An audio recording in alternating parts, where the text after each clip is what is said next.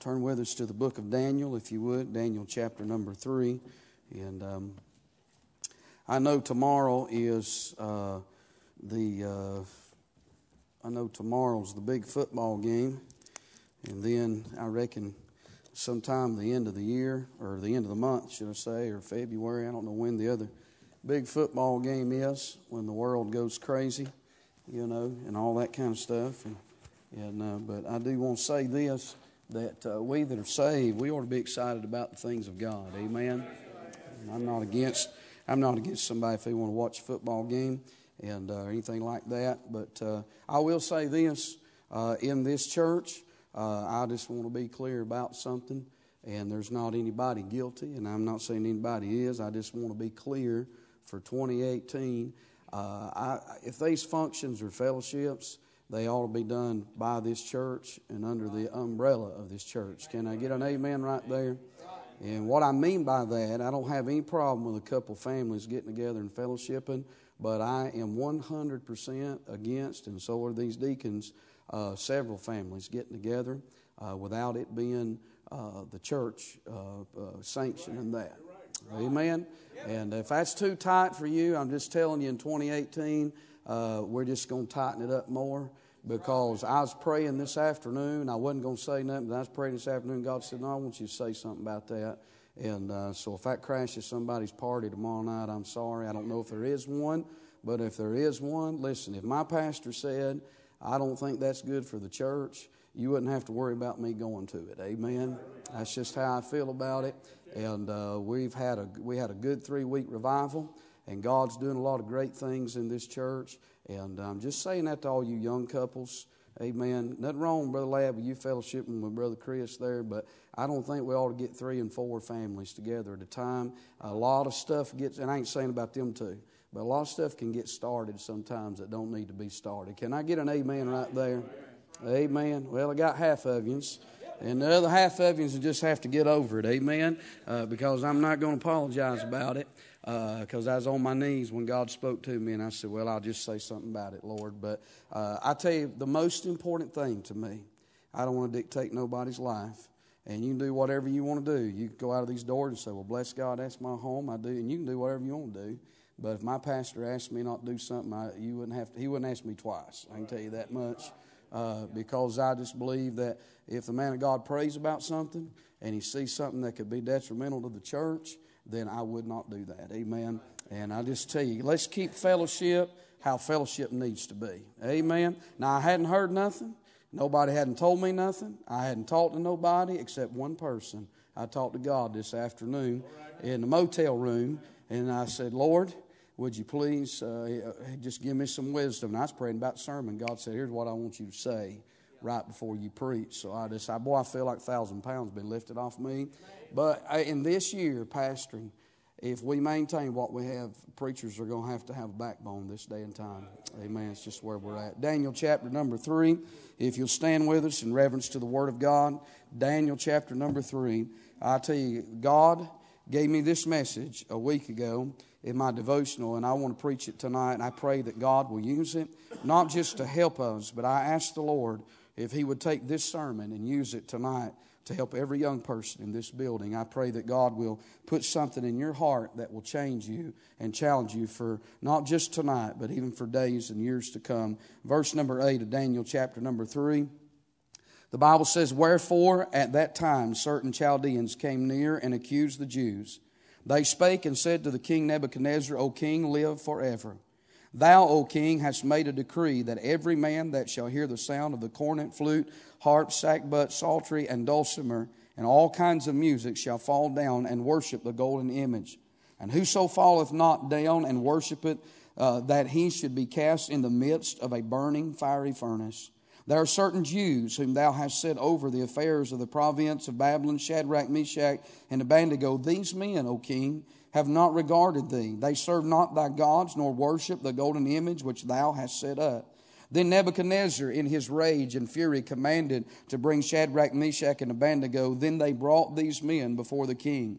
Nebuchadnezzar spake and said unto them, Is it true, O Shadrach, Meshach, and Abednego, do not ye serve my gods, nor worship the golden image which I have set up? Now, if ye be ready that at what time ye hear the sound of the cornet, flute, harp, sackbut, psaltery, and dulcimer, and all kinds of music, ye fall down and worship the image which I have made well. But if ye worship not, ye shall be cast the same hour into the midst of a burning fiery furnace. And who is the God that shall deliver you out of my hands? Shadrach, Meshach, and Abednego answered and said to the king, O Nebuchadnezzar, we are not careful to answer thee in this matter. If it be so, our God whom we serve is able to deliver us from the burning fiery furnace, and he will deliver us out of thine hand, O king. But if not, be it known unto thee, O king, that we will not serve thy gods, nor worship the golden image which thou hast set up. Father, I pray tonight in Jesus' name, Lord, that you would touch this message. God, I ask you tonight to give us liberty. I pray, God, that you'd bind the devil. I know, Lord, that he'd love to hinder the working of thy Spirit tonight. But, oh God, give us liberty. Lord, I pray you would touch us. Fill us afresh and new tonight with thy Spirit. Oh God, help me not to say anything that would grieve the Holy Spirit in any way. Lord, I pray that you would be glorified in this message. Lord, I pray that your Son would be magnified and the church would be edified. And Father, for what you do, we'll love you, we'll praise you, and we'll thank you. In Jesus' name we do pray. Amen. Amen. You can be seated tonight. I want to preach tonight on this subject.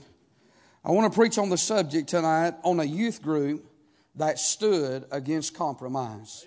A youth group that stood against compromise. When you come to Daniel chapter number 3, this chapter highlights in 3 different categories. First of all, in verses 1 through 8, there's the king's command. As Nebuchadnezzar builds an image 23 years after Daniel reveals the interpretation of that image there. Daniel, of course, talking about that image and Nebuchadnezzar being the golden head of that image. But Nebuchadnezzar was not satisfied at being the head. He wanted to be the whole body. So what he does is he has this project in verse number 1, and the king's command is that he is going to build this golden image and everyone is going to fall down and to worship him. And so there is the king's command. Then the text that we have read tonight, verses 8 down through verse number 18, there is the Hebrew stand. And so there's the king's command, but there's this Hebrew stand. Everybody bows down and worships this golden image except for these young boys. Now, that's interesting, and we'll say something about that here in just a few moments. And then it closes with the Lord's very own man. There's the king's command, there's the Hebrew stand, but there is the Lord's own man. When you come to the close of this text here, it's not just Shadrach, Meshach, and Abednego that's walking in that fiery furnace, but there is a fourth man that is in that fiery furnace. I think about Brother Robert. I mentioned him this morning when so many times he would say before he made the crossing, do you know the fourth man? Amen. And I'm glad I know who that fourth man is. It is none other than the Lord Jesus Christ. But when you think about the king's command and the project in verse number 1, as the Bible says that he made a golden image that was 3 cubits and the breadth was thereof 6 cubits. So this image is 90 foot tall and it's 9 feet wide. Now, when you think about that, that's a very tall image. Amen. And he made this golden image and he brings all the politicians together in verses 2 and 3,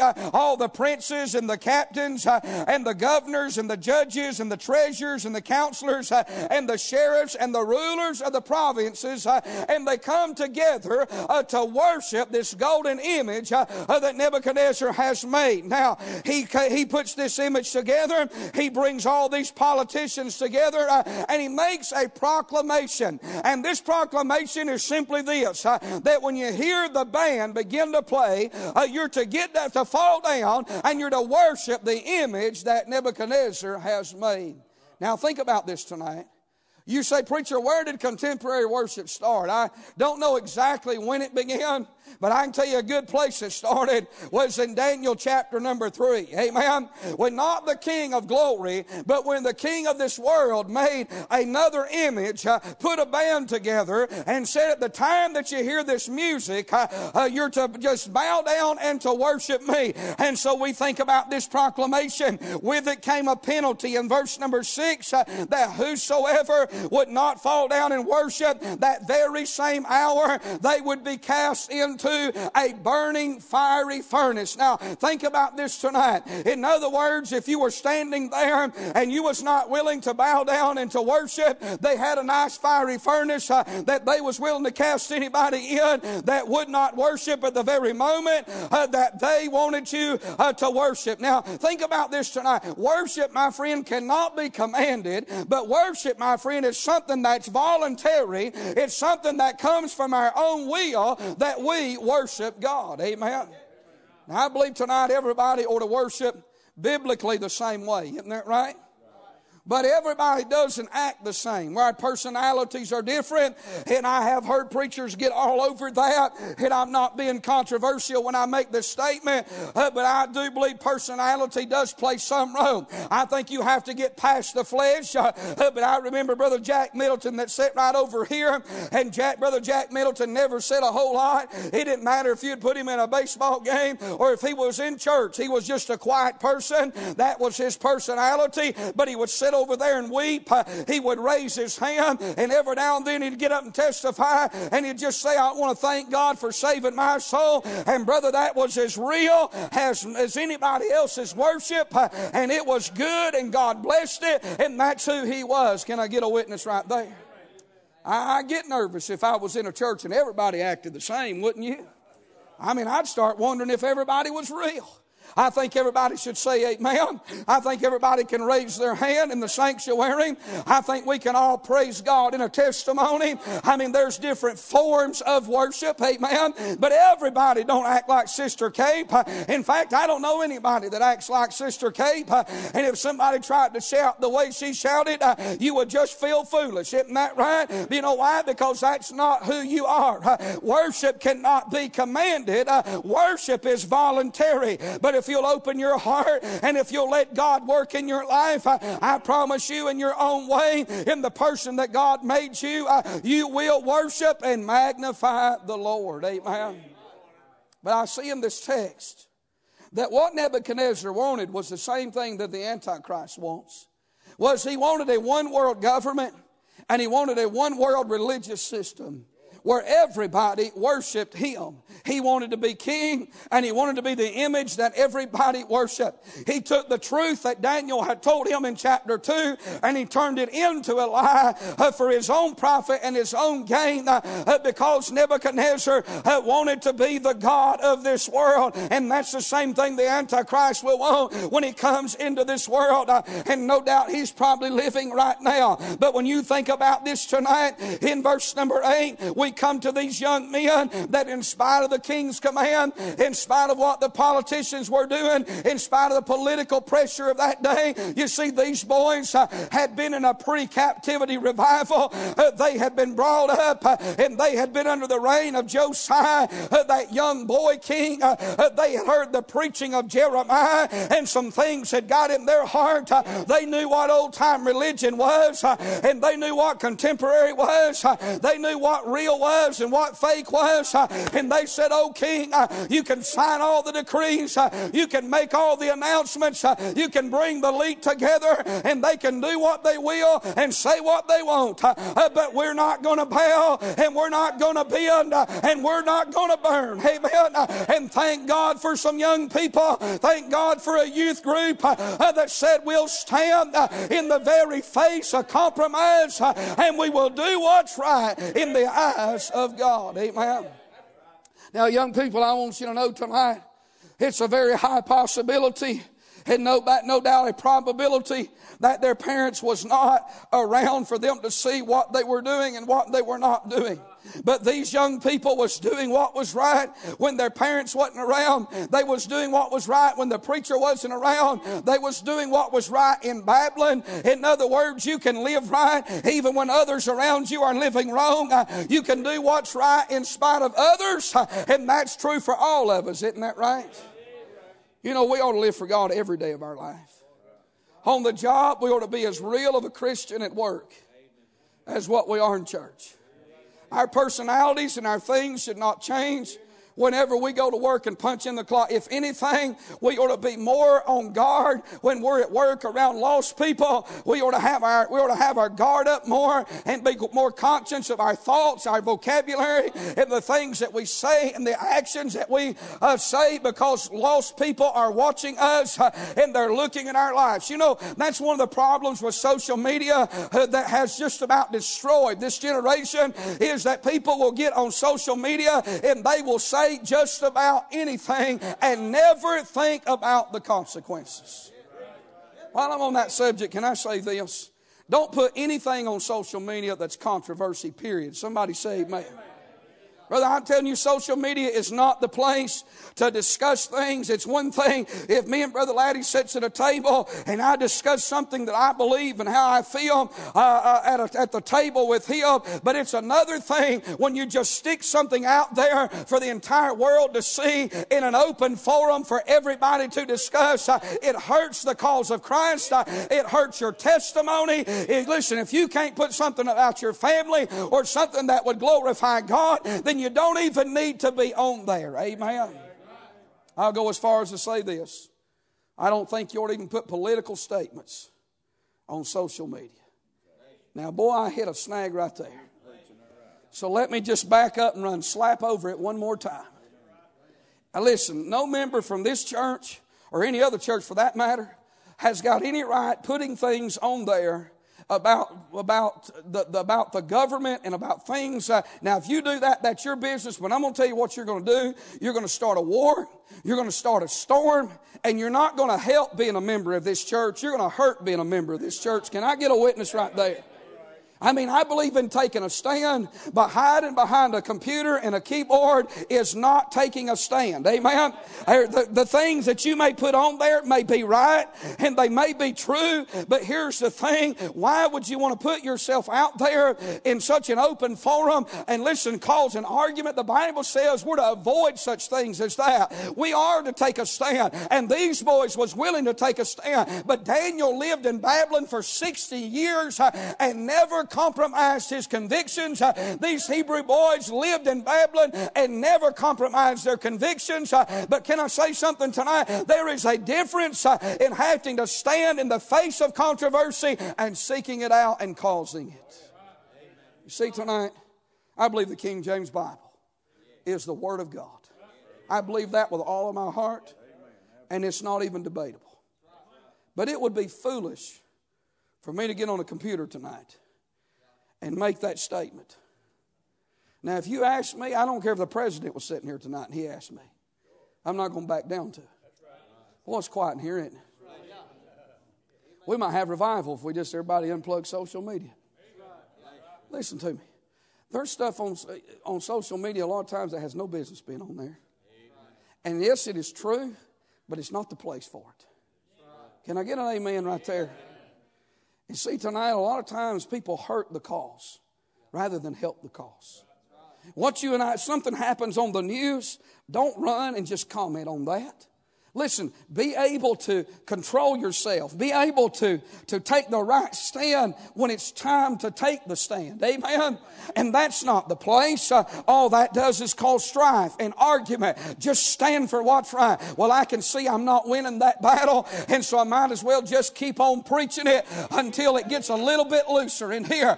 I'm not trying to be a smart aleck. Understand me tonight. But I believe our testimony is very important. Amen? And I believe as a pastor and as a member, you and I ought to be very careful at what we say, how we say it, and when we say it. Amen? And listen, young people, you don't even need social media. You don't even need a Facebook. You don't even need a Twitter account. You don't even need an iPhone or a cell phone. You don't even need a Radio Shack phone. Somebody say amen right there. I'm talking about taking a stand in the face of compromise, but doing it with the right spirit.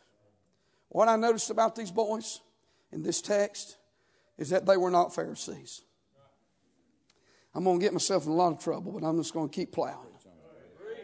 They didn't run to Babylon and start telling everybody what they believed and how they believed it. They didn't go to Babylon and rebuke everybody else that wasn't doing right. No, that's not what these boys did. If mother boys wanted to eat that king's meat, Daniel didn't jump on them about it. He let them do what they was going to do. If mother boys, they wanted to try. If mother boys, if they wanted to bow down and worship and get involved in all that, they let them. They said, we're not doing it. You see, young people, here's what I'm saying tonight is there's a difference in being a Christian and being a Pharisee. I believe in convictions. I believe in standards. I believe you ought to have as many of them as you can have. And don't ever criticize somebody that has a higher standard than what you have. Pray about it and see if God wants you to have that standard. But at the same time, if there's anything as bad as liberalism, it's Phariseeism. And Phariseeism can be on both sides. I've seen people that didn't have an ounce of standards, but they were Pharisees to the other side. And then there are people that, listen, they have all these convictions and standards. And the sad thing is that it's wonderful that they have separated themselves from the world, but they've not poured anything else into themselves. Or if they have, they feel like that they're on a different pedestal because they are not doing some things and doing other things. Hey, can I tell you something about standards tonight? Well, all standards is that it's guidelines in our life to keep us in the path that we need to be in to honor God. Amen. And they are elementary things. They're not, deep theological things. They're not things that puts us on a different plateau. But God does honor clean and holy living. Can I get a witness right there? But when I'm doing those things for Him and not for others, amen, it really doesn't matter to me if somebody agrees with it, and I don't have to wear it like a badge. Thank God I can just live in it and I can just enjoy it and just go on and serve the Lord. Say, preacher, why are you making a big deal out of that? And I'll tell you why. I want every one of you young people to have convictions. But at the same time, I don't want the convictions to have you. Have the list. Everybody ought to have a list. But in having the list, you need to have a life. And that means that your ultimate goal, your ultimate burden ought to be to serve. You ought to have a relationship with God. See, it's very easy to give things up when you love somebody. You know, tonight, I got in a bad habit of carrying no cash with me. Anybody ever have that problem? I don't ever carry no money. I told my wife the other day, I said, I probably owe you $1,000. $1 at a time. Because she'll carry a little bit of cash and I never do. But you know what, if I get cash and I put it in my pocket, I don't ever want to turn loose of it. I still got that $2 bill you gave me. That's right. 20 years ago almost. But I'll walk around and I have that money in my pocket, Brother David, and I'll go in the store and I'll go in there to buy something. Have you ever done this? I'll go in there to buy something. And I'll go in there and I'll see what it is and I'll get it and I'll think, okay, and it's something I really need. The other day I went in there for 3 things that I needed. And I stood there till I talked myself out of all 3 of them. 2 of them, I said, no, I just don't really need this right now. I could get by probably 4 more days without it. And the other one, I thought, you know what, I really don't need that. I mean, I may find it cheaper somewhere else, you know. And I walked out. I drove across town to go get them. And I went back home and Noelia said, you get them? I said, no, I didn't get them. She's like, what do you think? What are you talking about? You know why that is? I didn't want to turn loose of that money. Now, don't look at me so sanctified. Y'all, there's some tightwads here too. Amen. Do you know what? If one of my girls came up to me today and said, Daddy, I need $100, I'm probably not even going to question it. I'm going to give it to them. I might ask them why. It's always good to know, ain't it? But the bottom line is, Brother Caleb, I'm going to give it to them. You know why? Because I love them. And if they pay me back, fine. My kids have never borrowed a dime from me. They never have. They've never asked me for a dime from the time they got married. But if they asked me for $100 and if they did not pay me back, it would not matter. I'm glad Noel's not in here tonight. Amen. I'm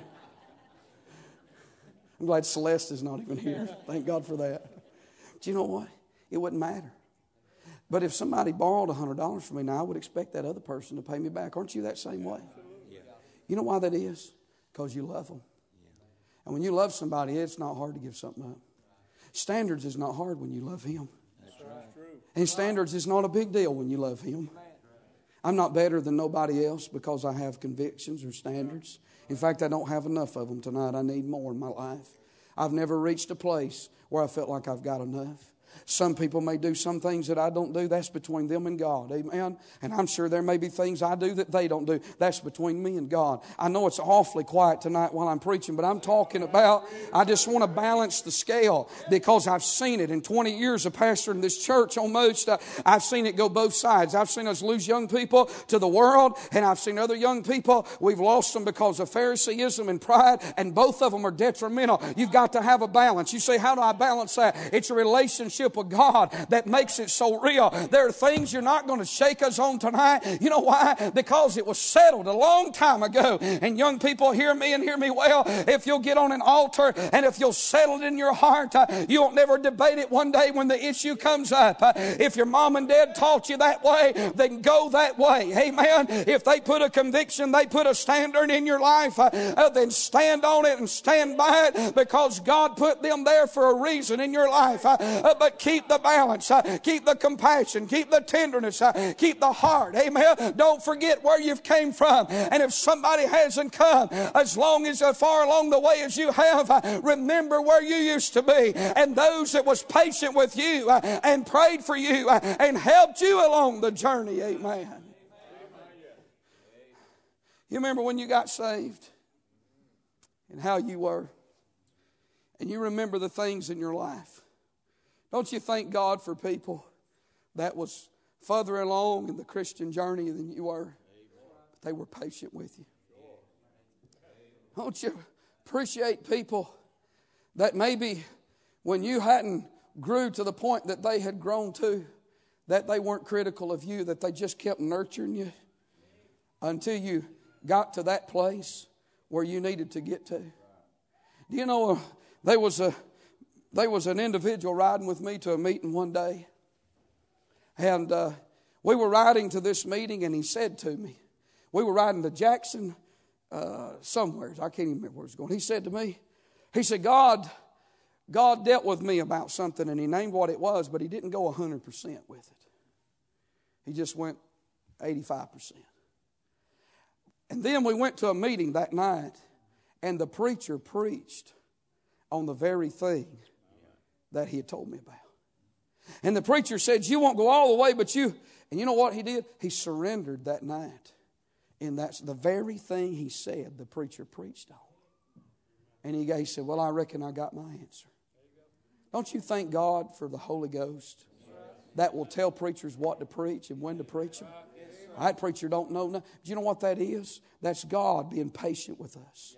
And tonight, that's true enough. These boys took a stand when nobody else would take a stand.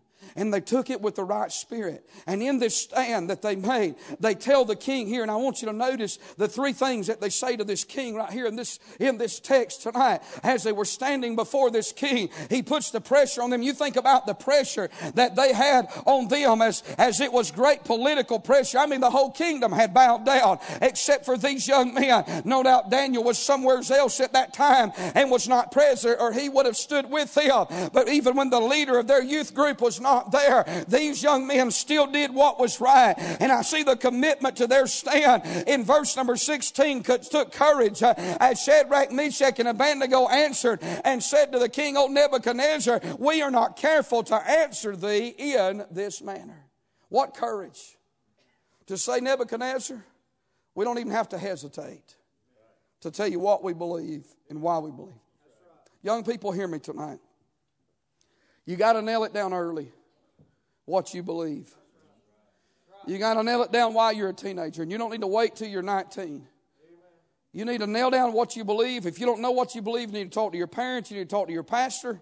You need to get a biblical answer. You need chapter and verse as to why the Bible says this, and you need to know where it's at, and you need to go to it, and you need to read it, and you need to pray over it. And thank God it's good that the church believes it. It's good that your parents believe it, but it's not enough. You got to get it in your heart, and it's got to be settled, and you got to say, by the grace of God, I believe this so much that if everybody else in this youth group, that even if my parents themselves, whom I love, was to change, it is settled in my soul and this is what I believe, and I'm not going to change by the grace of God. You got to do that now. You can't wait till you're 20 and 25 and 30. And if you got saved later or didn't hear that kind of preaching, then you need to do that right now. But I'm telling you, these young people, you need to settle some things in your life right now so that when the temptation comes or the debate or the issue comes up, you can stand out there and say, you know what? Y'all can talk about it, y'all can debate it, but I settled that a long time ago. Amen.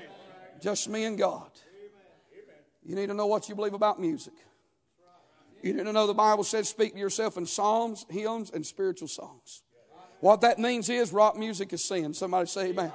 Country music is sin. Rapping is sin. You say, why is it sin? Just listen to it. I don't know, I'll tell you it's sin. But number two, God, the Bible says if it doesn't glorify Him, then we're not to sing it. Amen. I'm telling you, if it is a song, it wouldn't matter if it's even under a gospel thing. If it glorifies man and it doesn't glorify God, then it serves no purpose.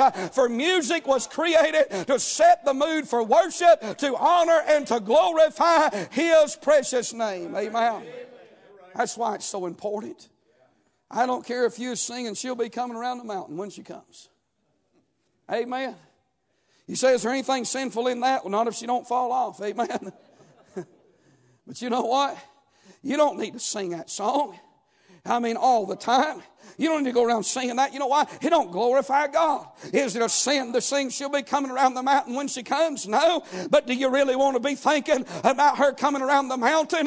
It don't set the mood for nothing. Amen. I'm telling you, singing was designed in this Bible. As a man thinketh in his heart, so is he. And the Bible gave us a song to sing to set the tone. I'll tell you, if you'll go down the road and you'll sing Amazing Grace, if you'll sing What a Fellowship, What a Joy Divine, the purpose of that is it causes us to worship. It causes us to honor God. It causes us to think on Him. You got to settle that in your heart about music. You got to settle in your heart about dating. And I can tell you what that is. Just don't ever do it. Amen. Hardest sermon I've ever preached tonight. And I don't mean hard. I mean hard to preach to you. You know what? The Bible teaches courting. Ain't nothing wrong with a boy liking a girl and a girl liking a boy. That's the way it's supposed to be. And parents, you have to be careful. You need to lay tight. I don't think young people ought to be in a serious relationship at 13. Somebody say amen.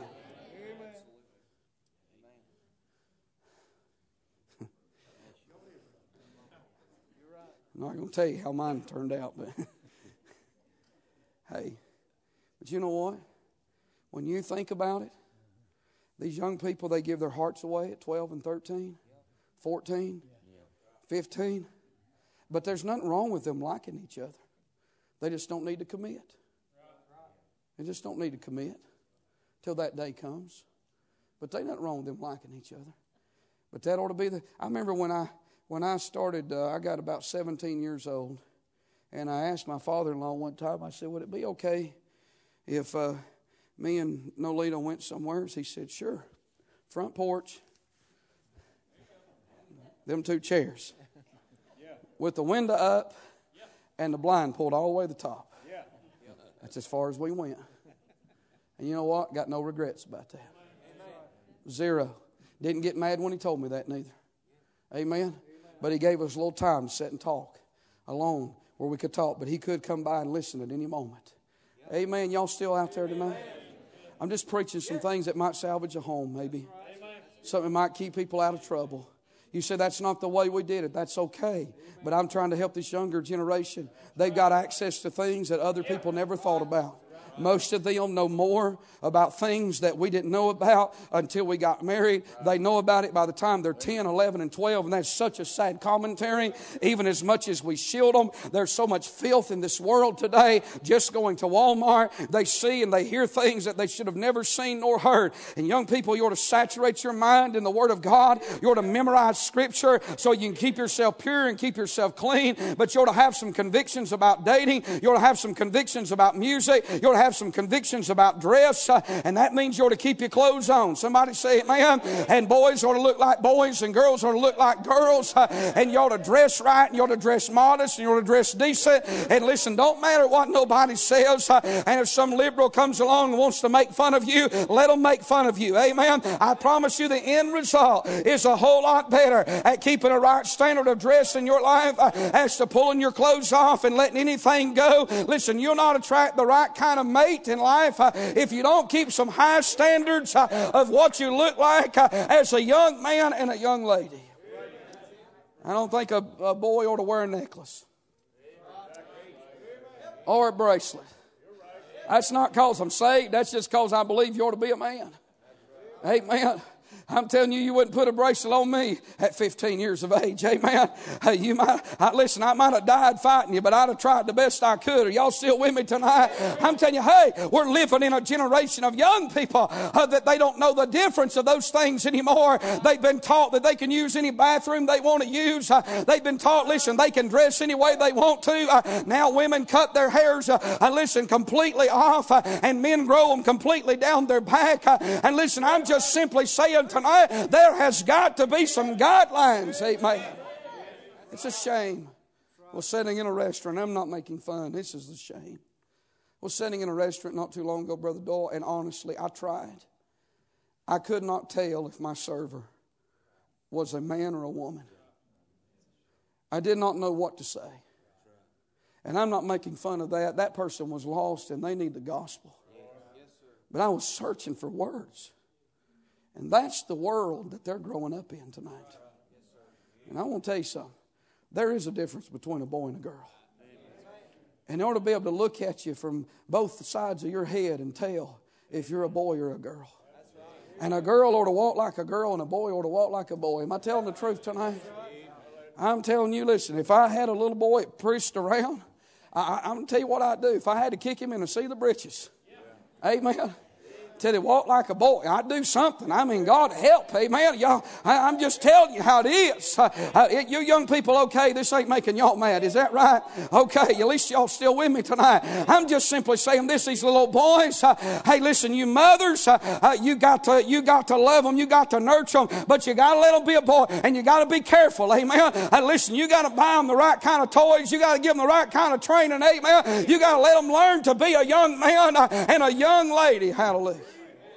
Lord, nowadays, women drive dump trucks, climb power poles. Am I telling the truth? And men work in beauty parlors and are home interior decorators. Isn't that a crying shame? Maybe I grew up in a different day. I don't know. But I'm telling you, listen, when I grew up, boys and men went to barber shops. Ladies and girls went to beauty shops. Amen. Men drove trucks and they worked outside. And ladies made biscuits and they knew how to sew and they knew how to change diapers. Amen. I mean, that's just the way it was. And what in the world, such a better place? I'm not fussing if you're a lady here tonight and you work a job. I'm just simply saying this. Get the right kind of job. Amen. There just is a difference. But we're living in a society that wants to blur the lines. And young people, you're going to have to learn how to take a stand against that. And it was this kind of preaching that I grew up on. It didn't hurt me, and it's not going to hurt any of you tonight. That's right. It won't hurt you a bit, men. Believe every bit of it. Amen. Carry a pocket knife. Amen. And a billfold. Hallelujah. Not a European handbag. Amen. God help. I'm telling you, listen, I mean, every boy ought to have a pocket knife. Y'all with me tonight? I'm just talking about being a boy, being a man. Nowadays, girls do need a pocket knife, don't they? We're living in a warped society. And you don't have to take a stand for what's right. You don't have to stand for that book and stand for what you believe. And you're not going. Listen, you can't wait till you decide to marry somebody. Don't drop your convictions for some boy or some girl. Amen. Listen, you ought to pray for God to give you the right person. These boys knew what they believed. I'm just mentioning things tonight that I feel like should be mentioned from time to time. I think that, listen, as these boys took a stand, they were standing in Babylon. It took courage. It takes courage when young people make fun of you. It takes courage when you hear even other adults say things that may make fun of old-time religion, but don't listen to that. Listen to this book tonight. And it took confidence. Notice what they said in verse number 17. If it be so, our God whom we serve is able to deliver us. He said in the latter part, He will deliver us out of thine hand. Hey, listen to me tonight. God will deliver us. Amen. If you'll stand for what's right, and if I'll stand for what's right, God always brings deliverance. And it's not just for the young people tonight, but a lot of times even as adults, it is sad, but even adults today are dropping their convictions and dropping their beliefs. Maybe it was Brother Brown or somebody else that was preaching just the other day about it's amazing at how many people are changing in these last days. Sad, isn't it, tonight? That people that we love and people that once believed what we believe. There was a time when you could preach like this and everybody in the house said amen. Yes, sir. Some of the things that I've said tonight that would make the average church member upset in most churches. 30 years ago, lost people believed those things. Is that not sad today? It's changing all around us tonight. And even in the realm of preachers, there's a fear in my heart tonight. Friends, men in the ministry, they've got tired of fighting the battles, what it is. They get weary. They get tired of church members leaving. They get tired of church members getting mad. They get tired of the offerings going down. They get tired of the numbers going down. They just get tired of the fight. And if I've heard it once, I've heard it 100 times. As they begin to think, they say, you know what, it's just the day we're living in. I can't do anything about it. I remember sitting across the table from a man that I preached for this past year. And he wept. And his wife wept. He said, I'm so tired. I'm talking about a man that's 30, 35, 36 years old. He said, I'm tired. He said, I don't even care if I pastor anymore. And he was still the pastor of this church. But he'd been through so much in 2017, Brother Casey. He told me, he was just honest. He said, I don't want to give him, but he said, I'm going to be honest with you. He said, I'm tired of fighting with them. And I'm tired of the church down the road taking them. I said, brother, I said, just hold steady. I said, if they all leave, I said, you'd be better off to walk away knowing that you did what was right. Keep your integrity. And I said, you keep your respect and you stand for that book. And I said, if they all leave, I said, God will take care of you. And I believe that tonight. I believe there's more pressure on preachers tonight to give in than there ever has been. And I don't think it's coming just necessarily from the pews. I think the very hounds of hell knows that if a man of God will fold, the church is gone in a matter of days. Brother, what we need to do in 2018, Brother George, we need to tighten the ranks. We need to tighten up what we believe. We need to inspect our life. I'm talking about from the pulpit to the pew. How many of y'all want to have revival tonight? Let's stand in the face of compromise. We don't have to be, as I've said, we don't have to be a Pharisee. We don't have to have an attitude. But let's stand. Let's stand. If this is the year the trumpet blows, don't you want to go out of here standing for what was right? I'm telling you, hey, young people, if every gray-haired saint passes and is gone as you get older, if Jesus hadn't come and they're all gone, don't you want to hoe the same row that they've hoed? Don't you want to stand where they've stood? Don't you want to stay with that old time? It takes courage, it takes confidence, and then it takes commitment. Notice this last verse, and I'm done. He said, in that verse of Scripture, he says in verse 18, but if not, be it known unto thee, O King, that we will not serve thy gods, nor worship the golden image which thou hast set up. You know what that youth group said? They looked at the king, the president, and when all the politicians had bowed down, and when their parents was nowhere to be found, they looked at the king, and they said, listen, we believe God will deliver us out of that fiery furnace. But if He doesn't, be it known, we're never going to worship that image. And we're never going to serve that God, no matter what you say.